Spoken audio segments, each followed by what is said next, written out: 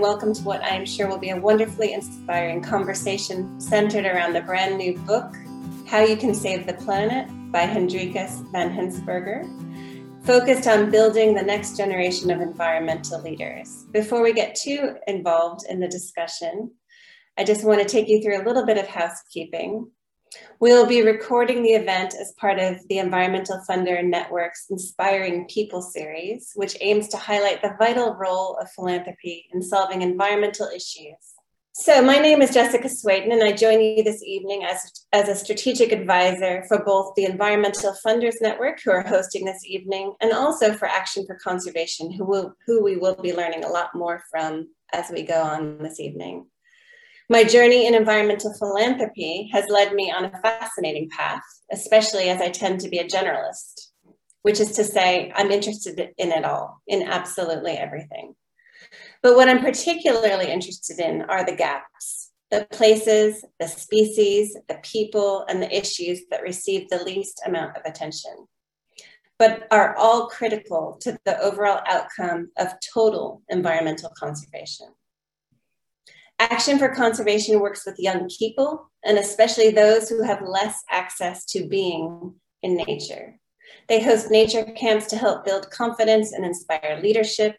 They work in schools, they do training, and as you will hear tonight, are now facilitating a youth-led nature restoration initiative in Wales. What stands out is that Action for Conservation aren't looking to create a one-size-fits-all how to save the planet. They are supporting the next generation of leaders, confident young people with new ideas and powerful voices, people who I encourage us all to listen much more closely to. And of course, one of the other big gaps in the environmental sector is philanthropy itself. The environmental movement means many things: species conservation, land protection and restoration, education, activism, campaigning, policy work, legal action, grassroots initiatives, and supporting local and indigenous communities. But at the root, it is this: human well-being and our future viability are inextricably linked to the natural world. We have to do more. The philanthropic needle is slowly moving in the right direction, but the truth remains: the environment is woefully underfunded. It is a massive gap, which is why I work so closely with the Environmental Funders Network as well, to help build a movement whereby much more philanthropy is centered on environmental giving. Now on with the show. This evening we will hear from the author, who I just mentioned, Hendrikus van Hensberger, the founder and CEO of Action for Conservation, and author of How You Can Save the Planet. We'll hear from Hannah and Esther, two young people who work with Action for Conservation and who are featured in H's book, and Bianca Pitt, who, like myself, is a strategic advisor for both Action for Conservation and Environmental Funders Network. All of them will introduce themselves in more detail as we go. We are delighted to be joined tonight by author Robert Macfarlane, who many of you will know, also on the board of Action for Conservation, who will be our chair for this evening. Robert Macfarlane is the author of the internationally best-selling and prize-winning books about nature, people and place, including Underland, The Old Ways, Landmarks, and with the artist Jackie Morris, The Lost Words and the Lost Spells, two absolutely beautiful books. If you haven't seen them, please find them. His books have been widely adapted for film, music, television, radio, and stage, and translated into many languages. He is a fellow at Cambridge University, and in 2017, the American Academy of Arts and Letters awarded him the E.M. Forster Prize for Literature. So we are very honored and very delighted to have you here, Robert. And with that, I'm going to thank you for being here tonight and for chairing, and I will hand over to you. Wonderful. Hello, everybody. Thank you very much, Jessica, for that introduction. Extremely generous. I can only disappoint you. Hello, everybody out there. I know some of you from earlier events, EFN event at Madingley Hall, others by other means. Those who I don't know, welcome. It's wonderful that you could all join us. I'm very glad to be chairing this evening. So I want to begin with a few words about AFC, about the Pempont project, and about the work and the book of Driki, as I know him, Hendrikus, our inspiring young CEO and founder leader, and my friend, I'm very glad to say. About 7 years ago, I think it is, Driki came to see me in Cambridge. I was overworked. No change there. I was teaching long days, no change there. I was grappling with a book called Underland that then seemed unwritable and that I knew would take years longer to complete. I did actually finish that book. That's one thing that's happened for the positive. I didn't want to take anything else on. I was absolutely adamant that this wasn't possible, but I said I'd see Driki because there was something about the way he wrote to me that made me think I ought to. And then I met him and we talked, and something sparked, something became absolutely clear to me, which was that I had to support this young man in his vision to change the world. He asked me to be a trustee, then a founding trustee, and I agreed pretty much on the spot. I think I asked for a little 24 hours to reflect on it, but really I decided then and there. And I joined a board of fantastic trustees, all of whom are still present. Wonderful indication, I think, of the health of the charity, that people stay. Why did I change my mind at that point when I committed to not doing anything with Hendrikus? Well, several reasons. He joined, as he saw it, in this, as that at that point non-existent charity. He joined wonder at one end of the spectrum to action and change at the other, and he moved as he did so through hope. And that is a journey that has interested me from the very beginning as a writer. How wonder results in change, and it's a really complicated story. It's very hard to do, hard to make happen. And Driki saw a way that could occur, and he's proved that to be correct. It was the focus on 12 to 17-year-olds, a sort of forgotten tranche in the conservation story. 1 to 11, pond dipping, tree climbing. We then release our children into their teenage years, and we expect them to emerge from that complicated, busy time as good conservationists as adults, and somehow think they've failed if they haven't. Well, we can't just do that. We need to find ways to enable them, to support them, and to listen to them. And then Driki's commitment to diversification, to focusing on students from poor background schools with high pupil premiums, and encouraging participation from non-standard and non-white backgrounds. That was there from the beginning. It's become an absolute signature of the charity, and wonderful things are happening in those respects. So I said yes, and we drew up our aims and values together along with the trustees. They're still in place. I drafted some of the copy that's there on the front page of the Action for Conservation website. And off we went, not really knowing where we were going. Where we were going was into space. It's been an absolute rocket trip. I think we're 6 years old now. We'll soon have 14 staff. We're working in 3 regions, Southwest, Northwest, and Southeast. We've supported nearly 5,000 students now, making positive, measurable change for biodiversity, for climate, for communities and their relationships with nature, nearby nature. We work in secondary schools where, with an average, and I think this is a really telling stat among all these stats that come our way, where an average of 47% of pupils are in receipt of pupil premium. I work in access at the university, and I know how hard these schools are to reach, and those pupils in particular. And it's just wonderful to see that there, absolutely at the centre of what we do. We host camps across 3 national parks. More than a third of our attendees self-identify as visible minority ethnic. We've built a network of 100 youth ambassadors and alumni, of whom my daughter is one.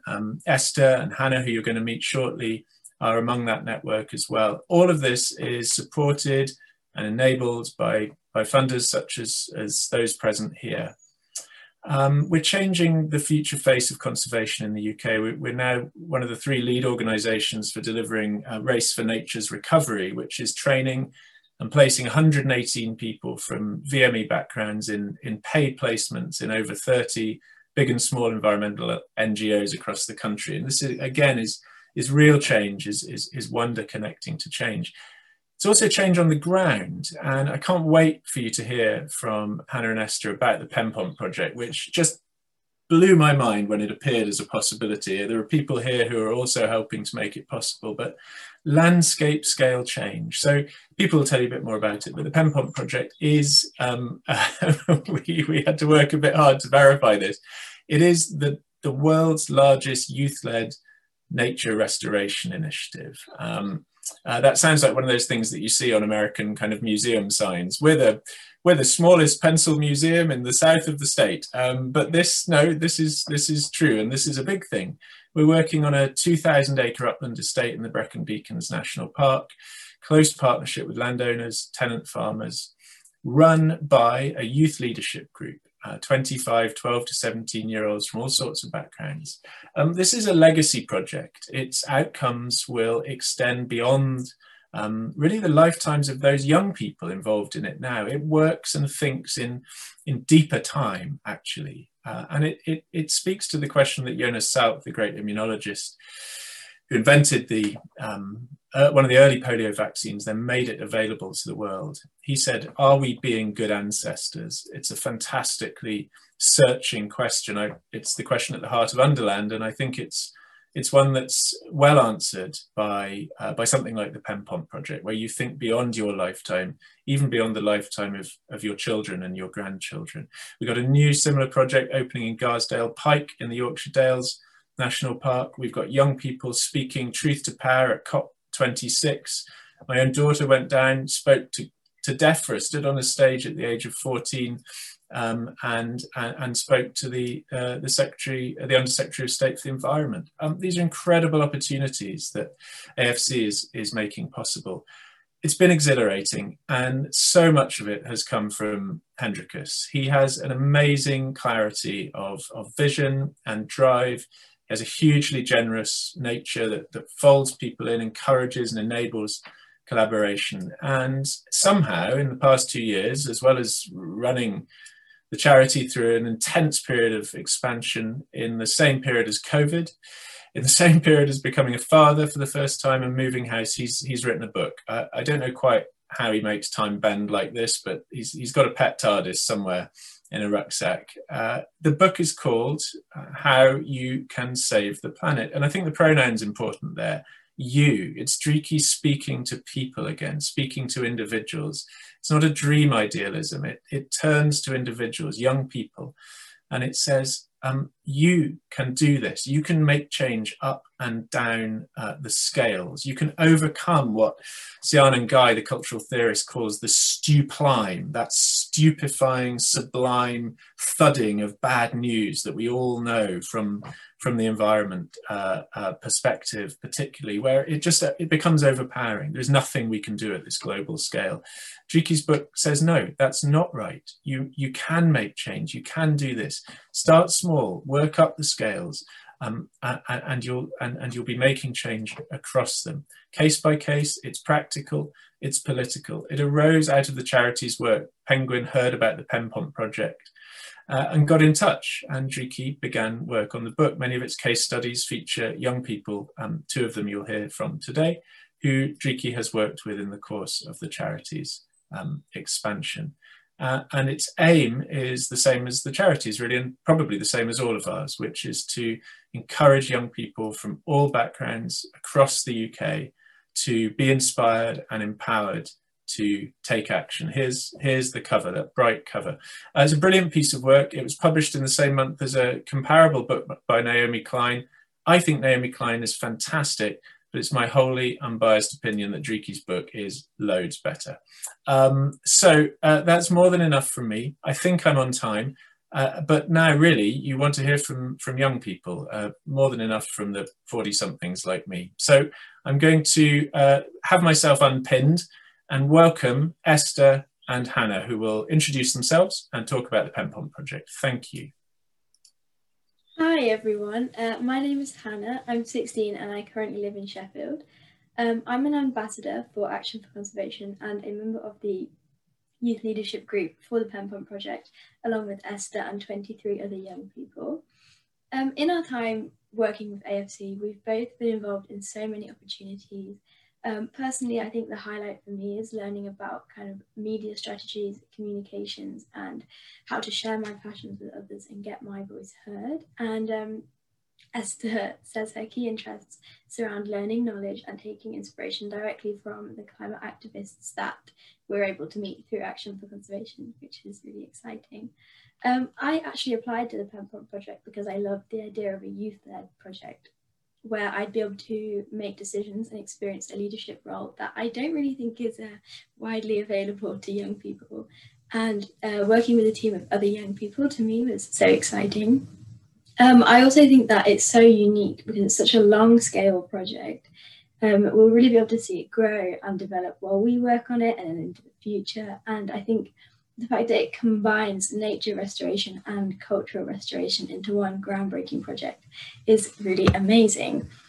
The UK is currently facing a biodiversity crisis. It's one of the most nature depleted places on Earth, with around 41% of its species showing major declines over the last 30 years. But why does that matter? Biodiversity loss and climate breakdown is impacting the well-being of young people. So 3/5 of young people actually experience climate anxiety and worries about our planet. The PenPom project is our opportunity to turn this around. It's the largest project of its kind, youth-led, and aims to benefit the environment, landowners, and the local community through a wide range of strategies. We aim to develop a nature recovery programme that integrates biodiversity conservation with wildlife-friendly farming and forestry practices across over 400 acres of land on the PenPom estate. To do this, we're working very closely with landowners, tenant farmers, the local community, and visiting experts to ensure that we take into account a broad range of needs and ambitions. Our project is truly an embodiment of Wales's Future Generation Act, and we hope that we can inspire others to follow our intergenerational approach, which is already happening. And finally, we're working to ensure that other young people can also benefit from PenPom, so the site can act as a future educational resource and a place of deep nature connection. I'll let Esther take it from here. Hi there, I'm Esther, I'm 15 and I'm from Macclesfield in Cheshire. At PenPom, one of our kind of founding ideas is that our partnerships with stakeholders are really important. So we work with the tenant farmers, estate owners, and the local residents, and they're really central to everything that we do, so that everybody is included in decision making for the site. So far, we've mostly been building a connection with the land. The members of the youth leadership group are from all over the country, and we hadn't ever been to PenPom before, so we want to make sure that our decisions are informed. And personally, I really love taking part in the site visits, if only because the PenPom estate is so beautiful, and I feel really privileged to get to spend so much time there.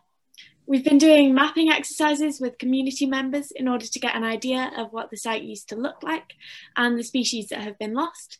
Alongside this, we've commissioned baseline surveys from experts to get an idea of the species that are currently on the land, and also involved local schools through a BioBlitz survey. Recently, we appointed 6 new members to the youth leadership group who are from the local area to make sure that we're listening to local people, and also because they'll be able to have greater access to PenPom throughout the year. We've got loads of future ambitions to make this project as impactful as we possibly can. So in June, we're taking a visit to the Knepp estate, and we're also planning visits to some other similar landmark projects to gain inspiration and advice for our work. We've got a three-month knowledge series coming out for the youth leadership group, where we'll learn in greater depth about nature-friendly farming and forestry, and how this can help to support biodiversity growth. We're continuing with our baseline surveys and planning to do another mapping session to work out kind of our collective visions for the project, and hopefully by autumn time we will be able to start carrying out some direct action on the land with the help of some local experts and young people. Overall, we aim for the PenPom project to be an educational site where people, and especially young people, can reconnect to nature and learn all about the natural world. So our plan is to explore eco-tourism schemes for the site with ideas including camping and a farm to fork restaurant. And we really want this project to be an exemplar site, so that this model of working with young people can be used elsewhere for loads of other projects as well. Being involved in the Pen Pont project and Action for Conservation has been one of the best opportunities of my life. It feels really exciting and thrilling to be involved in such a groundbreaking endeavour at Pen Pont. And I really, really hope that it will inspire and teach generations to come as much as I know that it's going to teach me. Thank you, Esther. That's really wonderful to hear. I'm so grateful for the opportunity to be involved in such a unique project. For me, this is always something that I dreamed of doing when I was younger, and at my age of 16 to experience that dream is really is so great for me. I think it's also been a major turning point in my life because I've seen, being part of the project, I've realised this is what I want to do for the rest of my life.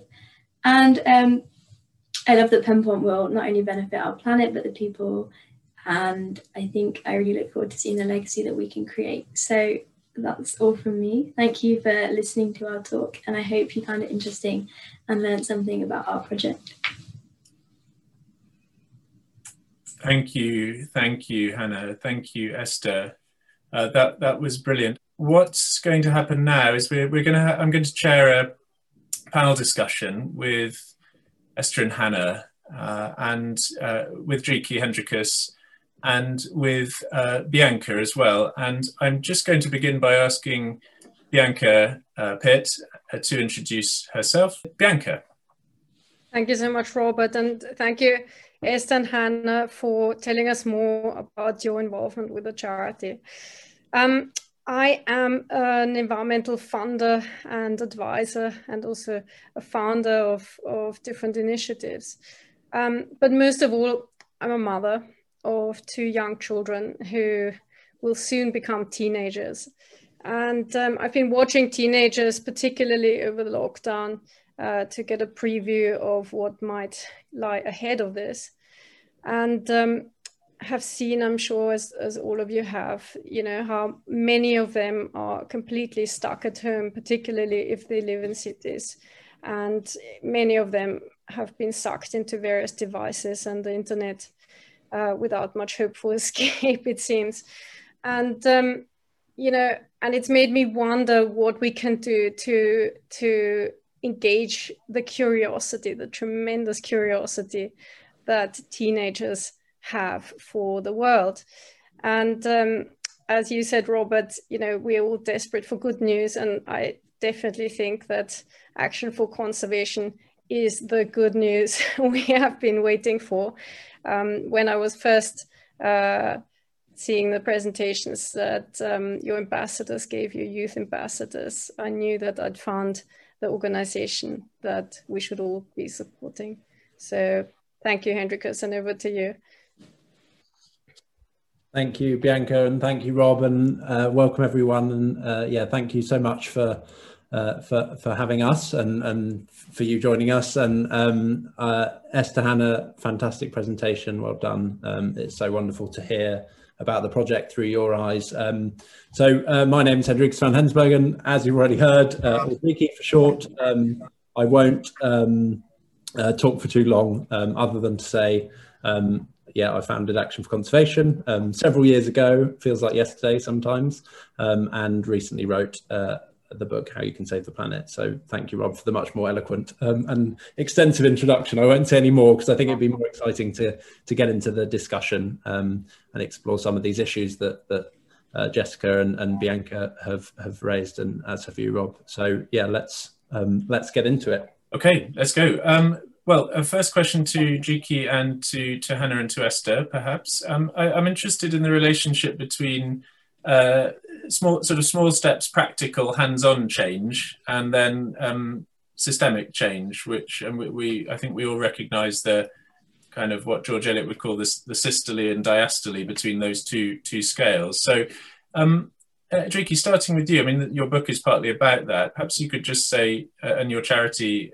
our charity has sort of expands that relationship, but perhaps you could say a little about it from your view, and then yeah, Hannah and Esther, it'd be really good to hear briefly from you about your perception of that relationship between them. Okay, Driki. Thanks, Rob. Yeah, I think it's a really interesting conundrum, and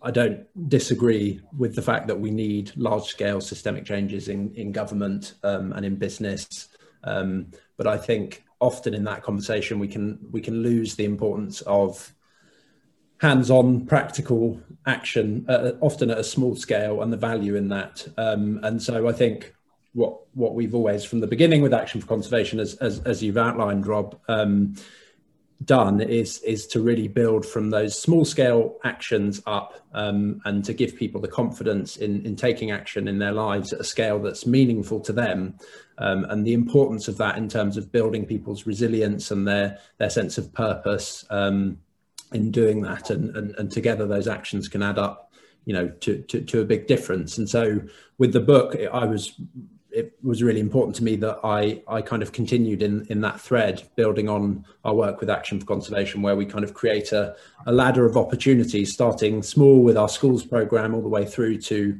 our residential camps, to our ambassador program, and then on to projects like the Pempont project, where, you know, young people like Hannah and Esther are having a huge impact on a big scale, and it's something that can be really transformative and change the way we look at some of these issues, and the way we work as a society. And so with the book, you know, I was keen to really kind of thread that through it, both with the stories of the young people like Hannah and Esther who are taking action, and the practical steps that young people can take, starting at the beginning with those smaller actions, and then building up to bigger campaigns and projects that require teams and planning, and are likely to have these greater kind of systemic effects.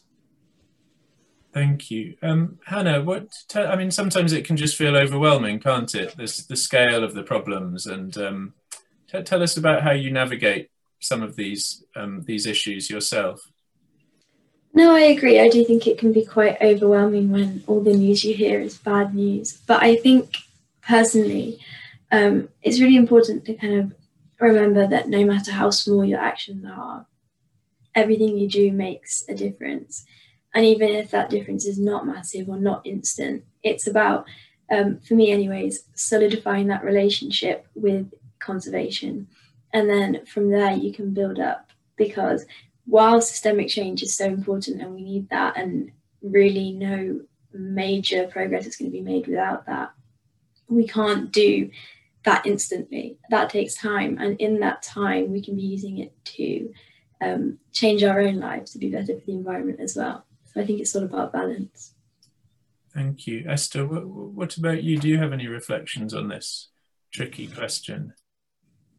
I absolutely agree with Hannah and Dreeke, and I think that often small-scale actions and practical actions are really necessary, not only because those actions will have kind of a knock-on impact and kind of will be beneficial even if it's on a small scale, but also because it can make you feel empowered and like you want to take more action. And I think that's kind of equally important in a sense, because if you feel empowered and like you can make change and like you have platform to create change, then that can often kind of lead you to take more action, and also kind of ease that climate anxiety slightly. It's actually something that came up in one of the questions we got emailed in advance. Somebody was asking about how we get better at showing that link between small individual actions and a kind of necessarily indeterminate set of outcomes. Otherwise, the long-term nature of the issue or the enormity of it risks putting people off. The questioner was saying either from making an effort in a personal capacity or considering making a career out of it. And I was thinking about a discussion Dreeke and I had very early on when we were thinking about what it means to be a conservationist, and we were wondering whether the charity was going to in fact become a way of sort of helping people from different backgrounds move into conservation as a career. And then we realized that actually to be a conservationist doesn't just mean working in the sort of vocational or professional way. To be a conservationist is a state of mind and a way of being. It doesn't necessarily need to be your job. And I think we see that now happening through the charity. I mean, another of the burning questions now is this question of access to conservation, privilege, barriers, bringing young people in from diverse backgrounds. So maybe I can ask again Dreeke here to talk a little about this. So the barriers that prevent people from different backgrounds connecting to a notoriously kind of white sector, particularly, and a broadly more kind of white issue, and how you've engaged with that, got around it in all the ways that you have, and then perhaps again, Hannah and Esther, perhaps talk about your experience of youth conservation and youth climate politics from that perspective, if you're happy to do so. Great, thanks, Rob. Yes, I think this is really the fundamental question, and the fundamental question we're trying to address with our work is really how do we increase access to nature and connection to nature in young people, and the follow-on point from that is in the environmental movement and in taking action, because really we need all young people to feel passionate and engaged in these issues and taking action and feeling that it's a part of their lives and a part of their communities. And so that's the really big challenge. And as Rob said, the sector, is not only perceived as white, it is very white. It's the second least diverse sector in the UK after farming. It only employs 0.6% employees from non-white backgrounds. And so there's a huge challenge to address there. And I think, young people from all backgrounds and a range of backgrounds do care about nature, and they do care about the climate crisis.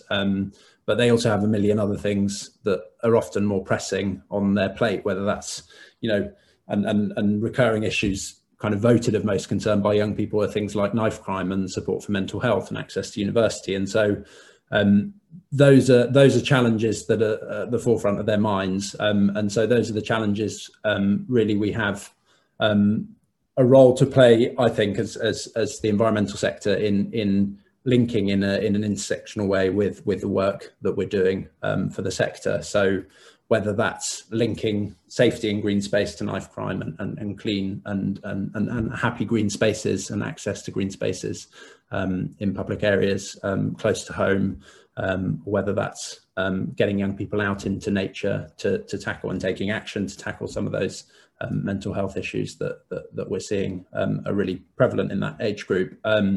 And so I think for us, and certainly our approach with our programs, is really to create safe spaces to explore nature and link that to environmental issues and social justice issues that young people may identify with more, and provide free opportunities for them to get out there in nature. I mean, that's another real barrier is cost, often, of whether that's transport or literally access costs for green spaces in some cases. And I think that's only been amplified by the pandemic and obviously the huge collective trauma that we've been through, and the impact that that's had on many people's lives, but particularly and disproportionately on young people from underrepresented backgrounds.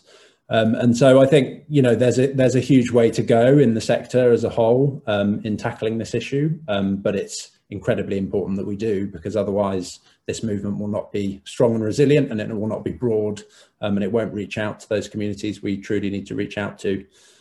So that's from our perspective, I think, a really important challenge, and one we try to tackle through all of our programs, and most recently through our Race for Nature's recovery program, which Rob mentioned, which is really about directly addressing that issue of diversity in the sector and placing young people from underrepresented backgrounds in paid placements, from our perspective, to create a space that's inclusive and welcoming for young people coming up through our programs, and also young people who then can act as role models and really inspire the young people we work with in the long term. So yeah, a fundamentally important issue. Hannah, Esther, I'm keen to hear your thoughts on it. Yeah, I've got a question for Bianca in a second, but I'd love to obviously to hear from Hannah and Esther now about perhaps this relationship between social justice and environmentalism more broadly understood, or your experience of these matters. Hannah, perhaps. Hi, yeah, I think that it's really important thing to address is the lack of diversity in climate movements. And it's not that diversity isn't there. I think it's often that we don't amplify the voices of people from minority backgrounds as much as we should. And I think it's really just kind of, I think Action for Conservation does it really well, is bringing everyone together and celebrating voices from all backgrounds. And I think that it's just the encouragement of somebody saying to you that your voice is really important, which I think Action for Conservation does, can be enough to kind of get someone to come out there, shout. And I think with that, they are increasing diversity in the climate sector, and I think that's really important to me. Thank you. Esther?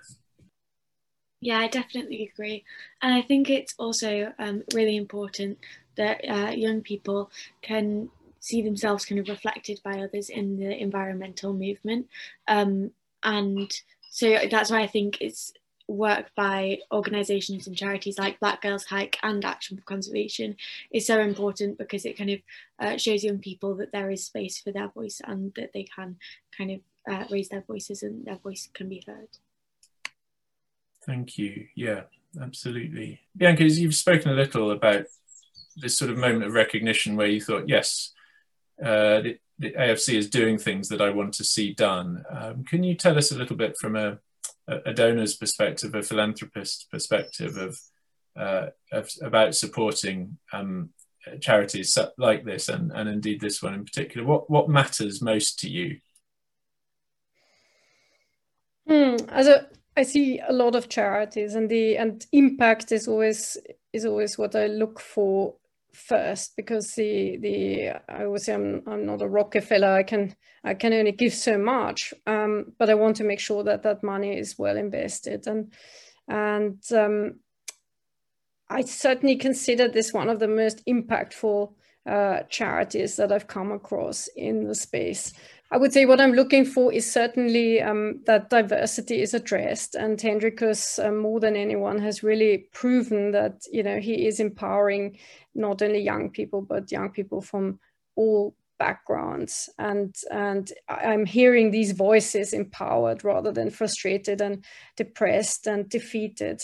And I think that's something that I really can't see anyone else doing in that same way. So I would say of all the other charities that I support, this is the one that is boosting young people and is building a whole army of young people who can take action, positive action, and really start, you know, creating a planet that we can all live on in the future. Thank you very much. So I wrote this book called The Lost Words, which came out in 2017, and I decided when I was writing it that in the spirit of the charity, I wanted to join kind of wonder in the form of the book with change in the form of the charity. And so I decided to give a donation of every copy sold to the charity. Didn't quite know then that the book would be as successful as it was. And I think the donations to the charity are now sort of getting on for £30,000 from that book. And I've put in the latest kind of donation has just come good from the publishers, as it were. It's just lovely to have kind of planted this creative acorn, and just to watch the oak tree kind of cropping for this purpose. So yes, thank you for that. We have some people having to leave. Wonderful thanks to Hannah and Esther's determination and eloquence, from Esmeralda, who's just heading out. We're opening now to general questions, of which there are quite a few. So I want to start with a really interesting one from Ian Lazarus. This is to Hannah and Esther. Is Greta Thunberg making conservation more attractive, or scaring them off, as she is so knowledgeable and, like it or not, so famous? So yeah, I don't know if either of you would be happy to answer that. Yeah, I think it is really interesting, and kind of going into school quite a lot, you hear a lot of talk about Greta just because she is so famous and kind of very much a figurehead of the movement, especially for young people. She's like the biggest young figure probably in the world. If you're to think of a young person, you think of Greta. And I think it can be daunting, especially for young people who maybe haven't done that much environmental work before, but who are looking towards doing something and taking action. I think it can be really daunting seeing all of the incredible work that she's done. But I also think that she's a really big inspiration, and that a lot of young people, especially in the school strikes movement, have been encouraged to take action by seeing the work that she's done. As a young person, I think lots of people can relate to, because she is a young person and she's not an expert in any of the science, and she says that all the time, that don't ask her for all the solutions because she's not a scientist. And so I think lots of people, including myself, relate to that, in that we aren't here necessarily to give every single solution and tell you all of the facts about climate change, but we just want to help and encourage and take action. And so I think definitely that Greta's been a great inspiration to a lot of people and helped a lot of people see how they can take action in that respect. Hannah, do you want to add to that?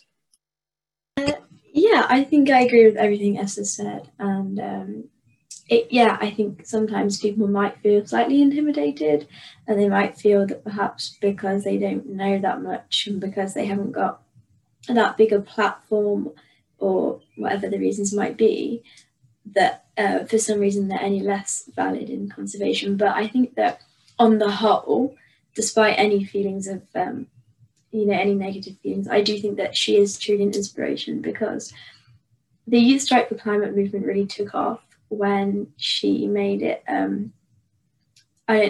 She wasn't the only person involved in that, but she did help it to become more widespread. And I think that so many young people were inspired by that movement and by her.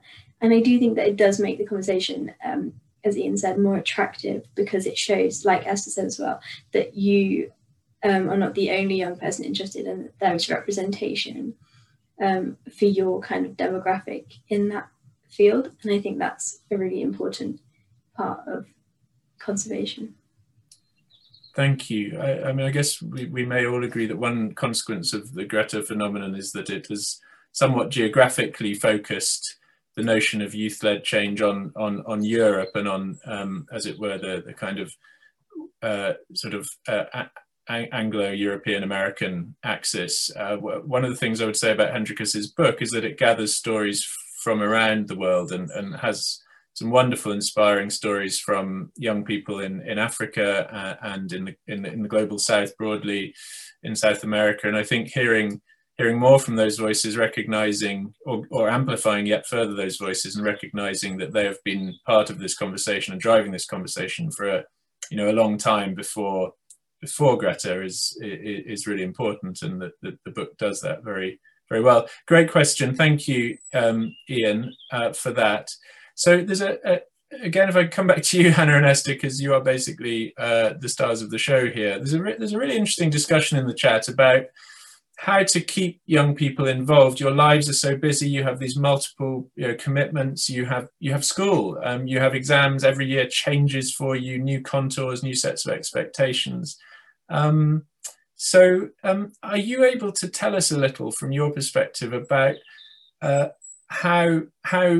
it fits around your life? Like, what makes it easier for you to be involved, given all else that you're doing? With any examples would be great, but yeah, just reflections on that would help us. I kind of see that point. I can definitely relate to the feeling of having too much on. But I think that personally for me, because conservation is one of my key interests, I would always make time for that. While in every teenager's life, it may not be the forefront, I think it's again just showing them that those tiny actions do matter. And I think that's what the book does really, really well, is that it shows that even if you don't have time to do all these big projects and stuff that are great, if you can do them, you can also make a difference in, with 5 minutes at home whenever you get a chance. But yeah, I do think the feeling of having too much on is definitely one. But I think Action for Conservation also does make it quite accessible, because a lot of the visits are done in school holidays, or if you miss anything, they're always really great at catching you up. And I think because it's ongoing, with the kind of long lifespan of the project, if you miss one event, you don't feel like it's all gone down the drain. You can kind of keep that continuity of all your projects. Just, yeah, I think it's really great, the kind of the model that they work with. That's really good inside info for us to hear. Thanks. Well done, Driki. You're getting that right. Yeah, helping you catch up, being flexible around your commitments. Esther, is that familiar to you? Anything else that we should be thinking of? Absolutely. I think it can be really hard because we've got so much on with schools and exams and everything, and other hobbies as well.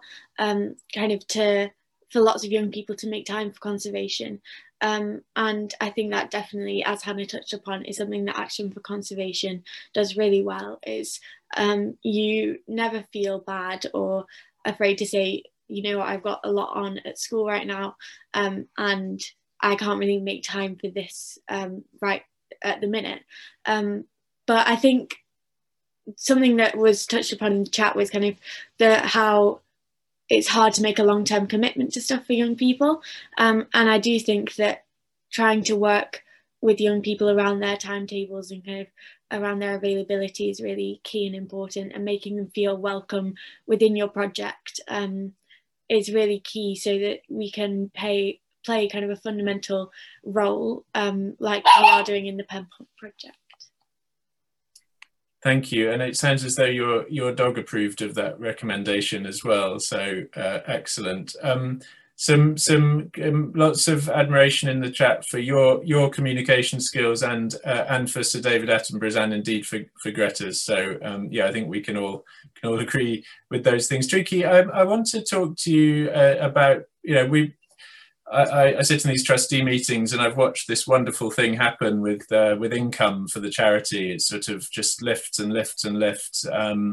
That's partly because you've done a great job approaching, you and your team have done a great job approaching funders, but it's largely because of the focus and the generosity and the vision of funders. So can you tell us a little about what funding means to the charity, what philanthropy, what you've found it to enable, and then it's a very practical thing. What other kinds of support does a charity like this need?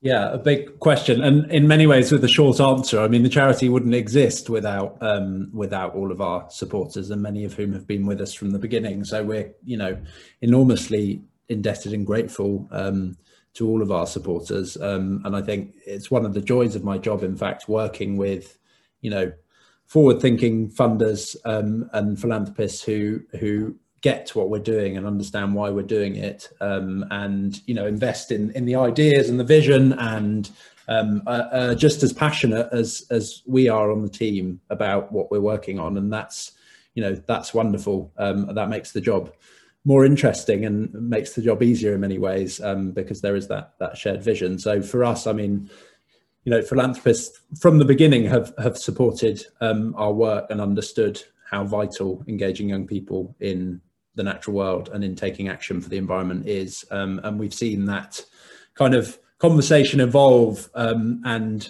blow up in many ways over the past few years, in particular with Greta, as was mentioned, but the movement more broadly, which I think is very wide and deep, and there are lots of interesting figures within it, and lots of driving forces behind it. But really, over the last 2 years, we've seen things expand in a way that we couldn't have expected, and it's through the support of funders that our work's been able to kind of track that and keep pace with that expansion, and really, you know, ensure that we are well placed to do the work that we're doing at the scale that we need to do it, to support young people as more and more of them want to be involved in this kind of thing. So yeah, absolutely fundamental to us. And I've forgotten the second part of your question, Rob.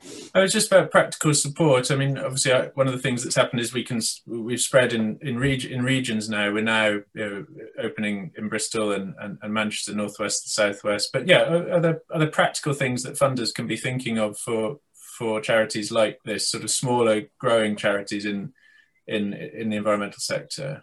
Yeah, I mean, definitely. There's, you know, there are constantly new challenges, and we're always seeking advice for them. And, you know, Jessica and Bianca are great examples of people who have supported us in all sorts of ways, and in thinking about lots of different challenges beyond just raising funding. And so that might be, you know, how we engage volunteers, it might be legal advice, it might be office space, it might be advice on managing our expansion. There are all sorts of ways in which funders have and can continue supporting us as we grow, and other small charities as they grow. So yeah, there's a lot beyond supporting through financial means, although that's obviously incredibly important too. Thank you. We're sort of coming towards the end. We've got 5 minutes or so left before we wrap up, but I want to ask a difficult question of, well, I think it's a sort of key one really. It's about what it means for young people to have a voice. And obviously I want to ask it of Hannah and Esther first for that reason. But we see a lot of what we call youth washing. So, and you two probably recognise that term or what it refers to. This sort of the youth version of greenwashing, though it quite often goes together with greenwashing. And we talk a lot in the charity about what it really means to let young people not just be heard, but speak. And act and make change through that. Politicians like to bring youth delegations to their meetings, to their front doors, and be seen, shaking hands. Well, not any longer, but anyway, standing at a safe distance. And very often that leads to nothing. We're looking at COP26 now at the moment. What does it really mean for young people to speak there, to be present there?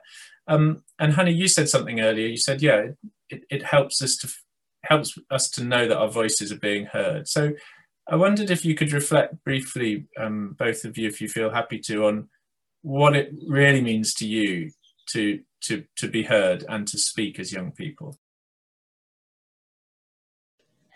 Yeah, I think you're right. Quite often young people get used as like a token by big organisations to say, look, we did this with this young person, to kind of clear themselves of things, I don't know, kind of make them seem better than they are. But I think what Action for Conservation does is it genuinely does give young people the voice that we want. Pempont is a perfect example of that, because we're basically running the project and we're getting to experience things that, we're working alongside the landowners in a way that we've never had the voice and the kind of the opportunity to do before. And I think that is so empowering and inspiring for me to see young people actually have a real part to play and not just to be used as a token in these things. Thank you. Esther? Yeah, I absolutely agree with you, Hannah, and I think that it's really important that we're listened to, and we're not just kind of there for a smile and a photo, but we're there for kind of to be listened to and for our ideas to be taken on board. That's great. Bianca, I don't know if as a mother and a donor, you have any reflections on. I mean, we all, as parents, we all learn what it means to listen to children, but this is about how young people really speak into the world. Do you have any hopes for that or thoughts on that? Yeah, I think often organizations don't know how to go about it when looking for the voices of young people. They're so stuck with their own circles of advisors and board members and so on, that they whilst I think they do recognize it is an opportunity, they often just lack the sort of fundamental connections to younger people, really, and they almost operate in an echo chamber as many people do. And so I think, again, Action for Conservation is in that way a really unique organization that people can get in touch with if they want to involve young people. And certainly Hendrikus, as a CEO, has inspired me greatly because he really listens and he just makes things happen. So whilst I sit on his action board, I sometimes wonder whether we are even necessary, because before we've even advised Hendrikus, he's already put things into action and just made them happen, like an online education program over lockdown, for example. So I think my hope is just that we get the word out about Action for Conservation, not just within England, but really all across the UK and quite frankly across the world, because we need this to become a really properly big organization and movement, and really to hand over the baton to the next generation on all levels. This is the perfect place to start. Thank you. I will just hand over to Driki for a few final reflections on that, and then we'll wrap up. But just a technical example, as it were, of AFC's commitment to that. We have two youth trustees on the board. I think there are six trustees and then 2 youth trustees. We're about to appoint 2 more. We've had a flood of applications. Wonderful to see the enthusiasm to join the board, and they're really there. You know, they take part in the meetings. They're briefed by Driki in advance. We turn to them for decisions. They're part of all the really complex and sometimes tedious decision making that goes on within the charity, and we absolutely see them as equals, and indeed as possessing stores of wisdom and perspective that the long in the tooth I don't include you in that, Driki, don't have. So anyway, just Driki, we don't have long, but perhaps just sort of 30 or 45 seconds from you on how young people really speak and how you've seen that happen. Yeah, I mean, it's a massive question. I think it's also important to recognise that we're on a journey, and we're certainly not perfect in our operations. But I think, you know, it's having that openness to wanting to improve in this respect, which is really important. And to bring it back to Pempont, I think, you know, our hope with that, and this is a large scale trial of this, is to develop a really clear mechanism for young people being a part of decision making, being a part of projects at their outset, that can be used everywhere, you know, that can be used in other nature restoration projects, that can be used in small scale projects in urban areas, but that really recognises that young people, particularly on these issues of the environment that are fundamentally intergenerational and that concern young people's futures, is that they have a voice at the beginning, and that's a voice that's heard. And you know, it's not an easy job, and there are no quick wins and there are no silver bullets with it. And I think organisations have to be much better, as Bianca said, at learning to listen and break with those traditional ways of doing things in order to give young people a space. And I think the other thing is that the sector needs to work better together to create pathways for young people to progress onto these opportunities. One of the things we're trying to do is really support our youth ambassadors in progressing on to other opportunities in other organisations, because otherwise, you know, without that kind of ladder of opportunities that we create, because that's the organisation we are and we're focused on empowering young people, without that, you know, it's very easy for young people to engage in the periphery and not really get into the substance of what these organisations are doing, or not feel equipped or confident enough to really speak, you know, their truth in those spaces. And so I think that's where the sector needs to get much better at working together to recognise, you know, as Greta has a very powerful voice, but there are lots of quieter voices who are there in the background and who need to be listened to as well.